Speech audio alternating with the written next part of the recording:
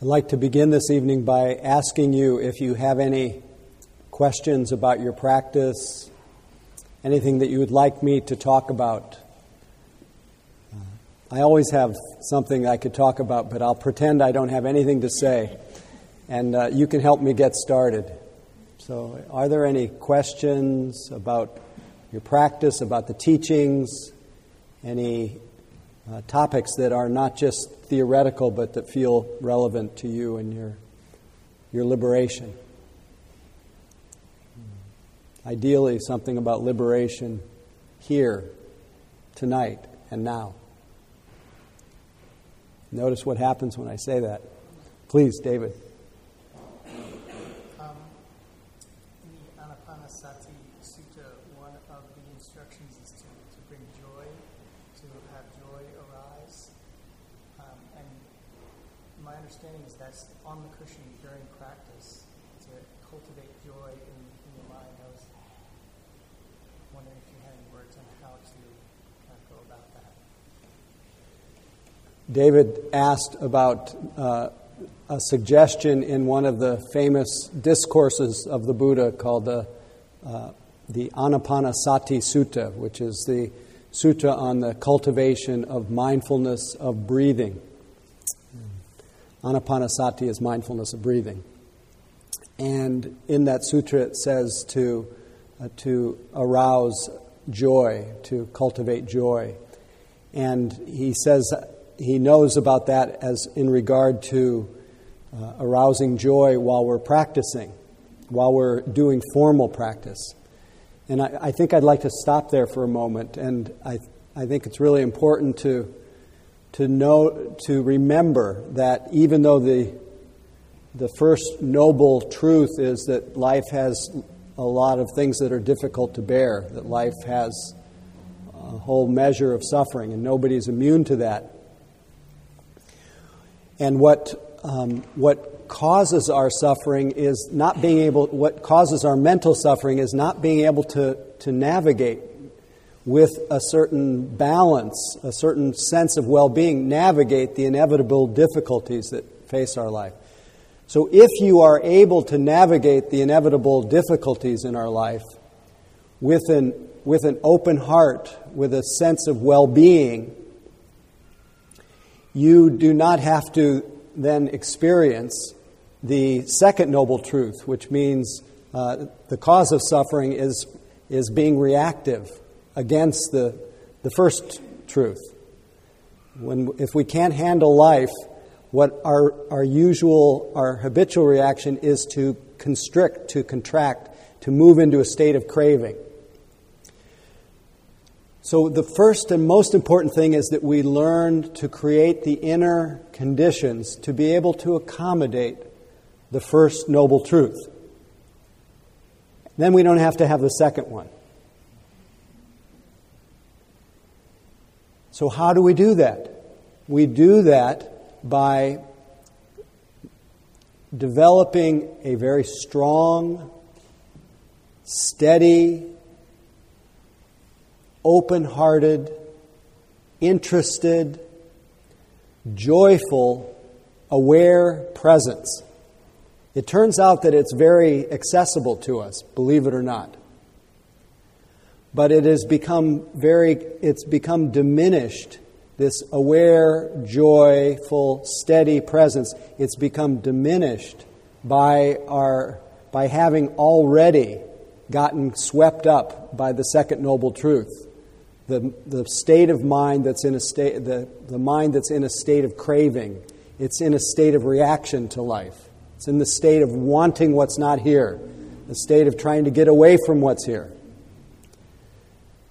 So in order to balance that, in order to reclaim or to reawaken our natural capacity for balance, aware presence, and joy, we actually remind ourselves of these qualities. And as it happens formally in our meditation practice, we give special attention to several qualities that help us to reclaim or recover this kind of joyful, aware presence. We give special attention to the quality, the capacity in every single person's mind to draw attention, to arouse attention and bring it to a single point, to bring it to a single object. And in this case, in the case of this sutra, which is a very central teaching on what will help us navigate this world, what we do is we bring attention, we gather our attention. So we all have attention, we all have awareness, but because it's so scattered, we need to use a natural quality that we have, the same one that you use to bring focus to your work, to your creative projects, to everything that you do if you want to really do it thoroughly. You want to learn how to gather your attention. And it's called, that quality in the Pali language is called vitakka. It's the gathering, it's the bringing our attention into focus. And when we bring our attention into focus on our body, on some kind of bodily sensation, and you do that in a continuous way, and this is in the formal practice, the effect of bringing attention together with the sensations of breathing, or really if you were to bring that attention together with the whole body in general, that coming together of mind and body produces a sense of focus. It produces a sense of calm. And you've heard the expression, a calm abiding. It allows our mind and body to come into harmony so we experience, even in the midst of all of life's difficulties, we can, in the middle of it, feel a sense of harmony, a sense of peace. And this is, in some way, the first doorway to, one of the doorways to what the Buddha called the highest happiness, which is peace. But he didn't mean just a peaceful feeling. He meant an unshakable peace that we can come to recognize as the nature of our own minds. But we start with developing those conditions that lead to a peaceful, calm abiding. In other words, in some way, a peaceful feeling. So we employ this simple quality that every single one of us has, this quality of gathering our attention. It's called vitakka. And then what we do is we apply a second quality, which is called vichara, which is the sustaining quality, the capacity to sink into and stay with an experience that you're having. So what are our minds usually like? When we're walking around, we're like beacon heads. We're not gathered. That's why we love to sit so much, because at least for a little while in the span of our day, we are connecting and we are sustaining. We're sustaining our recollection, our connection with the felt experience of the immediate present. And even when I say that, connecting and sustaining, and I'm staying here, I notice that my mind is I'm a little less troubled because if I'm connecting and sustaining my attention to something that's in the here and now, especially my body, and I'm not giving rise to, at least for those moments, I'm not giving rise to I'm not lost in thoughts of the past, I'm not lost in thoughts of the future. Just here, you're just here, we're just here. Life, at least for those moments, still life has all its difficulties, but I'm sitting in the middle of it. And there may not be peace in the world, but in some way I'm at peace with the world. And I didn't travel anywhere. And all that came from was gathering and sustaining. Connecting and sustaining. So these two qualities are really helpful. And these two qualities then help give rise to three more qualities that both deepen our sense of joy and also allow us to avoid the second noble truth, to avoid being caught in the in the gerbil wheel of endless wandering, of being in a constant state of dissatisfaction and waiting and hoping and expecting, a constant state of trying to get on to the next thing, a constant state of busyness, either in our mind or in our body. And these qualities that help us stay here and develop that joyful, calm abiding is the third quality is what's called sukha. Sukha is the word for happiness or comfort. If you put your mind in your body and you sustain it, you will inevitably start to feel some comfort, some comfortable feeling. And this comfortable feeling, if you're not feeling it, you can actually invite it because it's such an unconditional quality. It is so natural to you that you can remind yourself of it. Just say the word right now, comfort. And what happens? Anybody willing to say what happens when you say the word comfort inwardly? Comfort. Pleasure. Happiness. Does it sound like a million miles away, or does it evoke something in your heart? If it evokes something, and we may be so clouded from our fatigue or from the busyness of our day that we may not be able to connect with it. But if you keep practicing, just to even say that word, sukha, or comfort, or happiness, pleasure, you will start to feel that because it's so innate in you. And the next quality that is born of just this simple gathering and sustaining is what David spoke about. It's called piti, or otherwise known as rapture. And rapture is sometimes associated with joy, but it's also in the teachings, it's a joy that comes from intense interest, from having your attention rapt, being so immersed, so compelled by what you're experiencing that you don't want to be anywhere else. So you feel this sense of joy. Now, if you're not feeling it, you can evoke it. It will inevitably flow from that state of being calm and focused, having your mind and body in harmony. Joy will arise. But the beauty of this kind of practice is you can arouse this quality. And the last quality, before I'll get back to the question about cultivating joy in our any time, is the last quality that flows from simply gathering and sustaining is what's called ekaggata, one-pointedness. One-pointedness. We start to experience ourselves as a single point. We feel we may have the experience when we start to touch that sense of single-pointedness, of our attention not moving around, our mind not as restless, not as scattered. It just stays right here, and it stays there effortlessly.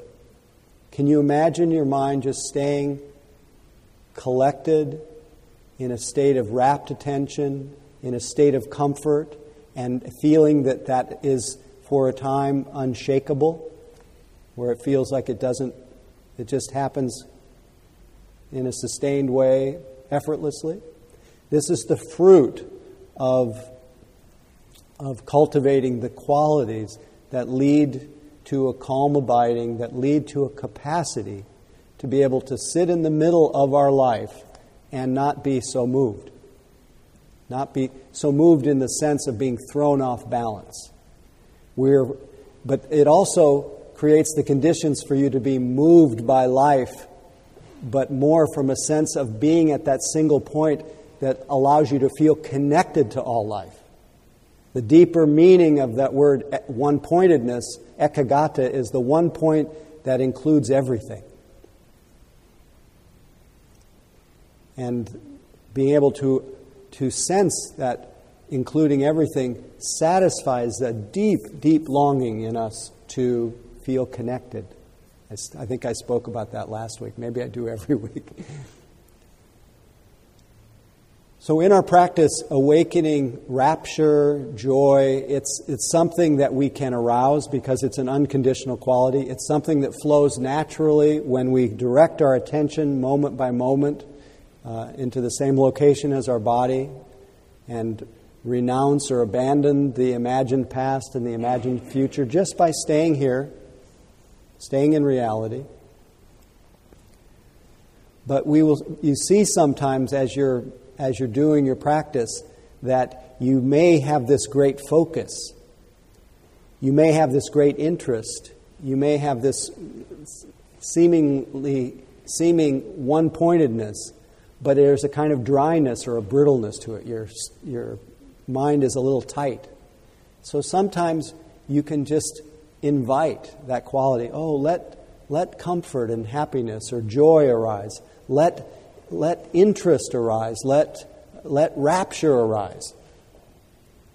Let that feeling of being immersed in the reality of the present moment. Let it arise. Let me feel the highest potential I have to be immersed in the present moment. You can just ask yourself, and you'll notice you'll get some kind of a resonance with that, because this immersion in the present moment is what's always happening, but you're not noticing it. And all the life that comes with this being connected to what I call the inexhaustible presence, it is available to you, but it's a matter of turning our attention. And joy is one of those qualities that is available to us, and it's simply a matter of turning our attention to it. So that can be, it's used on the cushion. It can also be done any time in our daily life. You notice that you can use a little joy. Do those things in your life that arouse joy. Do the things that you love to do. Make sure that you do your daily practice. All those practices that you do that lead to more joy. I don't want to get involved in a whole list of things that cause joy. But yes, arouse joy. Please, Madison. I want to take this into the trenches a little bit. Take it into the trenches. Yeah, Mm-hmm. What you're saying, because I was sharing with you earlier, it's very hard for me to come into the present, into the body, but lately I've been woken up at night, and I find myself very disturbed by that when it happens, and then disturbed all the way to the next morning. And likewise, if somebody says something negative, so both of them are cases where I'm blindsided. I'm sleeping along, So and I'm jarred awake. you're sleeping and then jarred awake, or somebody says something that triggers a big reaction, and then you feel blindsided. Right, and I'm just trying to picture how I could go to the place that you're talking about, because the place, it seems like a lightning that I go to reactivity, especially Right. on the waking up or the other. Yes, she says it seems like lightning that she goes to reactivity. How could she possibly go to what I'm describing, that calm abiding, or that, if because of our conditioned reactions, which is no fault of our own, which is just a function of what has happened in our life, or what outer or inner conditions are present, if we have fallen into a very strong fight or flight reaction or aversive reaction,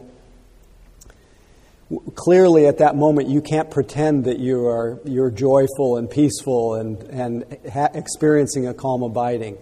It's then a process of making of not adding to the stress that's already getting generated, not adding to the reactions that are already very strongly conditioning. That you want at least some way of interrupting the habitual feeding of that reaction that you're having. And so at those times you have to, and hopefully there will be some carryover if you're practicing this at other times, but you have to provide some kind of soothing at that time, some kind of loving kindness, some kind of, there's so many tools that one can use, but the gesture, the one that I most often use when I get really triggered is I make a physical gesture of kindness toward myself. I will rub my heart and I will remind myself in whatever way that I know how that I care about myself, that I'm caring about the suffering that I'm experiencing, and I want to really take that in, that I'm having a hard time, so that I'm not meeting it with more reactivity and fear. I'm somehow providing and enveloping that experience in as much of a field of mercy and kindness that I can. And if I'm in the habit of cultivating that every day, it's more likely that will arouse to come to the rescue in those moments when you're in a state of fight or flight. If it's very strong, I at least try to find something in my environment, either my physical or my external environment, that I can put my attention on that is not so charged. And so I'll either try to bring loving kindness or I will resource in some way, like look around. Is there something here that is not so charged? And usually, I see your hand on your leg right now. Usually, even some sensation in our body is a place that we can find a little relief. Not always. Sometimes it's looking around at something. But usually there's something that is not as charged. And our psyche, our mind, loves to know that it's not, that whatever reaction I'm having is not the totality of the world. And there's something about our mental reaction begins to ease and diminish when we're reminded that it's not all terrible. So that's what I would do. I wouldn't expect you to rest in natural great peace at that moment when you're completely reactive. You kind of have to talk yourself down, so to speak. So where were we? Oh, joy. It's funny. As soon as I said the word joy, and it really goes back to the original part of the conversation, I was saying that the first noble truth is that life has within it so many things that are hard to bear, and nobody's immune to it. Everybody has to deal with it. And if a person can find peace with that, can turn toward it, can work with it moment by moment, and know that whatever is presenting itself is lawful. It's not as though it shouldn't be happening. It happens. If it's happening, it happens. But not be so surprised, not be so feel so betrayed by our life. Life is tough. If we can find that harmony with what the Buddha called dukkha, that which is difficult to bear, there arises in us a kind of joy. Strangely. And the reason I'm telling you repeating this is that there was a fellow who was a yogi, and he was holed up in a cave in Thailand about 30 years ago. And he was a very serious yogi on the island of Koh Phangan. And he was living in a cave, and he contracted dengue fever, and he died in the cave. And when they found his body, they found inscribed on the wall of the cave these words: "Oh, what a joy to know there is no happiness in this world. Be happy." And of course, there's happiness in this world, but it meant, oh, what a joy to know that there is no absolute continuous happiness in this world. To understand that life has a quality of unreliability, of unsatisfactoriness to it, if you're born. And not to be so surprised by that, and to find peace, find joy, sitting right in the middle of it, and without this constant demand for it to be other than it is. That doesn't mean that we shouldn't, when our heart is touched, go passionately out trying to alleviate suffering wherever we can. But the joy that fellow was talking about is that the joy that comes from knowing that I will try everything. I will. It is in my nature to want everyone to be happy, but whether people or life turns out the way I want it to, it's beyond my will or wish. Life has things that are just not in my control. And to balance my caring with that quality of equanimity. Otherwise, I spend my life just buried by despair for all the pain, greed for what I have what I don't have that others have. It's just we make ourselves crazy in reaction to life's difficulties. This is what city people do in reaction to life's difficulties. This is a Mark Morford article. Many of you may read his stuff. This is called Hurry Up, Get More Done, and Die. Your terrifying word of the day is microtasking. And it comes by way of a relatively humble, ostensibly helpful article I read via one of those perky little DIY blogs that exist to tell you a million ways to tweak and hack your entire existence to gain maximum productivity, efficiency, and improved overall time management because, well, if that's not the true meaning of this manic American life, what is? The advice was horrifyingly simple. When you find yourself pausing in between normal projects and work tasks for anything more than, say, 30 seconds, why not take those tiny moments and, do more things? I mean, you're just sort of sitting there, right? What sort of things? Fast things, little things, otherwise inconsequential things you don't care about otherwise, like clearing your junk mail, refilling the stapler, changing your voicemail message, retweeting someone's Twitter blip, or giving a momentary damn about something you need not give a damn otherwise. But hey, what else are you going to do? Breathe? Feel? Merely exist? What are you, a hippie? It's a fascinating and, yes, terrifying idea, really, that if you could just maximize your output a little more, if you could cram into all open white space another thing to do, wow, think of all you could get done by the end of the day. Think of how much you could get checked off your list. We are, by and large, utterly terrified of silence, stillness, spaciousness, the doing of nothing so as to feel the totality of everything. Meditation for most is disquieting and strange.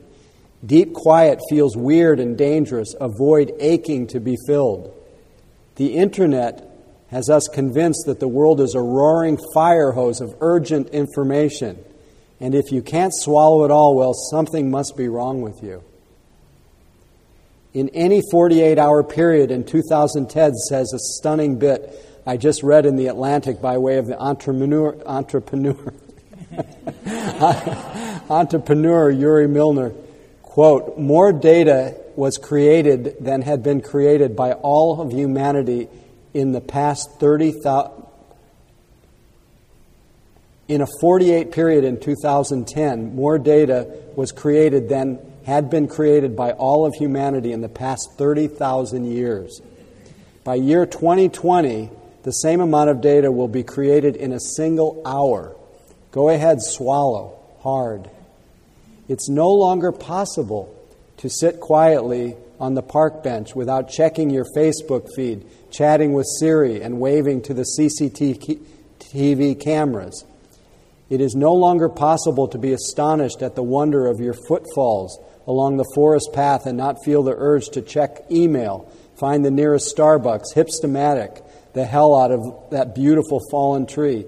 You cannot sit still in your car along a quiet country road without the GPS beeping that you took a wrong turn on OnStar as OnStar politely blows up your car. How easily we forget.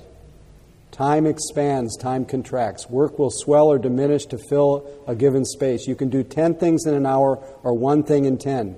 You can go to a meditation center for 2 solid weeks and do absolutely nothing but wander the grounds in silence for 12 hours, and time will look at you like you're utterly insane as your breath and body thank you for all eternity.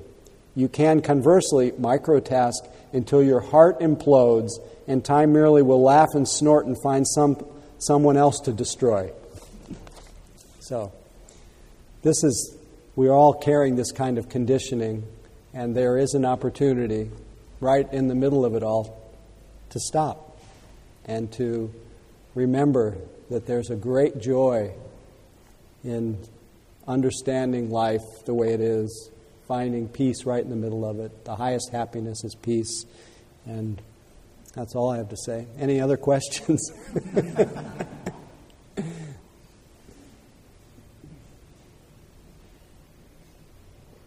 Please. Oh, the second half of Dave's question was about arousing joy outside of formal practice. And you tell me. Come to Tuesday nights. Arousing joy. There's so many ways to arouse joy. Keep good company. Practice non-harming. Practice concentration in whatever you're doing. Give your whole heart to it. We do things in a half-assed way. Excuse the expression. Do things wholeheartedly, you'll have joy. 100%. Full concentration. So the same vitaka, vichara, sukha, piti, ekagata, those qualities, that aiming and sustaining and comfort and happiness and rapture and one-pointedness, these happen all the time. Every day we have the opportunity to arouse these. So don't underestimate your own capacity for this kind of tranquility and well-being, concentration that comes from just putting your attention here in the present moment. You'll have joy. There's no doubt you'll have joy. Life will still be tough, but you'll have joy.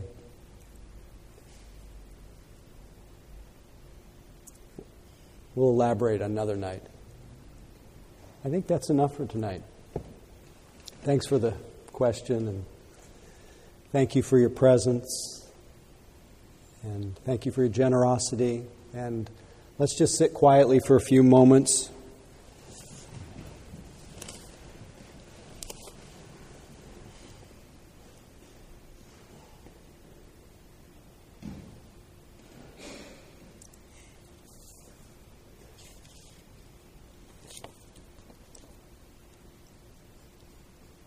Listen to these words from David White. His poem called Enough. Enough. These words, these few words are enough. If not these words, this breath. If not this breath, this sitting here. This opening to the life we have refused again and again until now. Until now.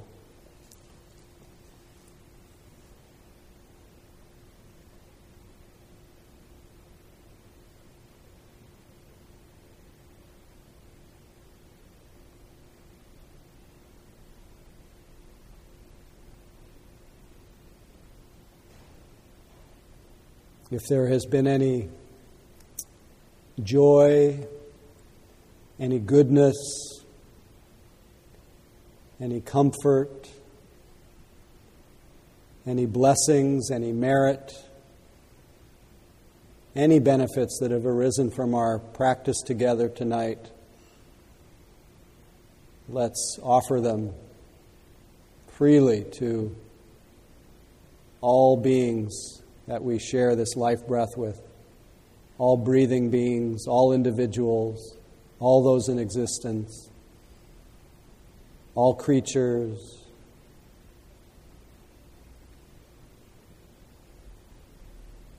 Sharing the blessings of our practice and our life with a deep wish, the same wish that we have for ourselves,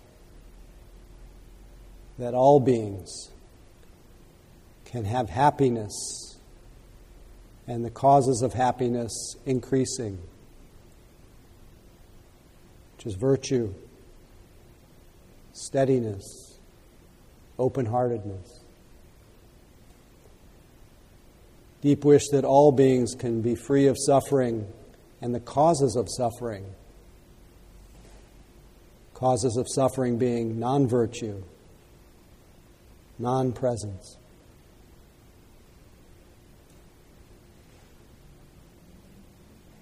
Reactivity.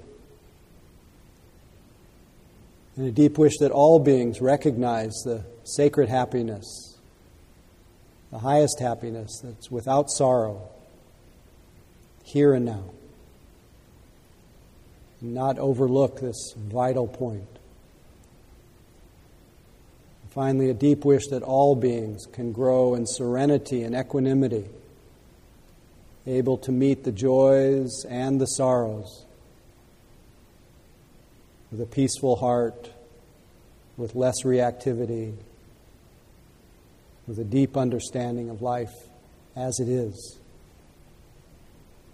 A deep wish that all beings can know liberation of the heart, the sure heart's release. A deep wish that our life continues to be dedicated to the benefit and welfare of all beings.